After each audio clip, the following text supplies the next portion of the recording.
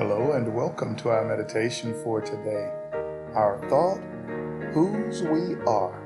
Whose we are. Revelation chapter 3, verses 15 and 16. I know your works, that you are neither cold nor hot. I could wish you were cold or hot. So then, because you are lukewarm, and neither cold nor hot, I will vomit you out of my mouth. As John writes to the church at Laodicea, we learn much about how this church looked compared to the community surrounding it. Note that this church was just like its city. As a body, they were no different. There was too much compromise with the city. They looked like their city. Their city looked like them. There was nothing outstanding about the church at Laodicea. The Christians in Laodicea did not attract other people to Christ. There was nothing different about them. They looked like, smelled like, and acted like the everyday people in their town.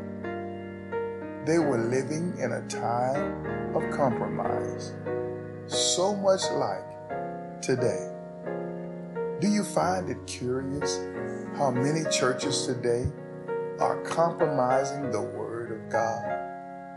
They are choosing to embrace and celebrate sin and sinful behavior. It has been said that we are in the Laodicean church age. If we are honest with ourselves, sadly, we must agree. The COVID year was difficult for most of us.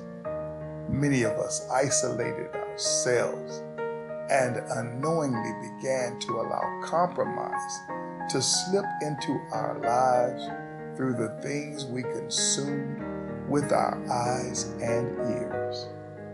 The very last thing we were concerned about was our spiritual health, because we had developed a new normal of disconnect.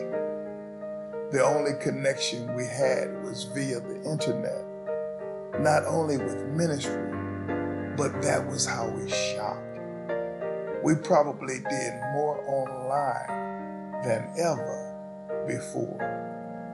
That became our new normal. As believers whose spiritual vitality is part of connection, we trended toward compromise.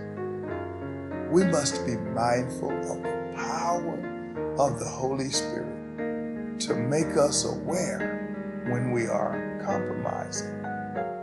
When we compromise our faith, we must quickly repent and turn back to our Lord and Savior, Jesus the Christ.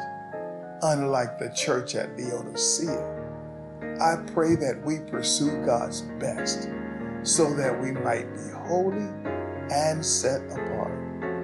In doing so, we will make it known to those around us that we are different because of whose we are. God bless you. Be encouraged today.